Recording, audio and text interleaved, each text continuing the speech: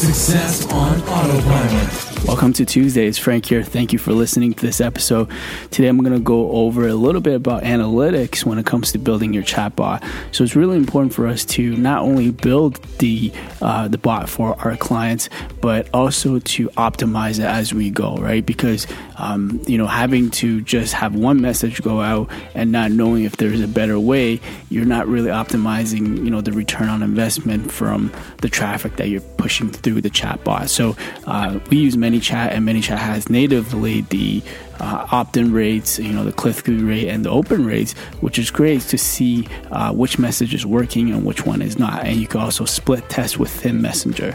Another way that we've used in the past is actually having a separate dashboard. And we use a tool called Sife, where we tag individual messages or metrics that we want to push over to Sife, and we even give that dashboard to our clients so they can have a visual of if this campaign is working or not. So it's a really cool tool if you want to take that extra step or additional metrics on top of what ManyChat gives you, and maybe you don't want the client to actually see what the back end of ManyChat is, then a Sife dashboard will be really useful for that. So I will post a link for Sife underneath the flash briefing and the Alexa card so you can check it out yourself.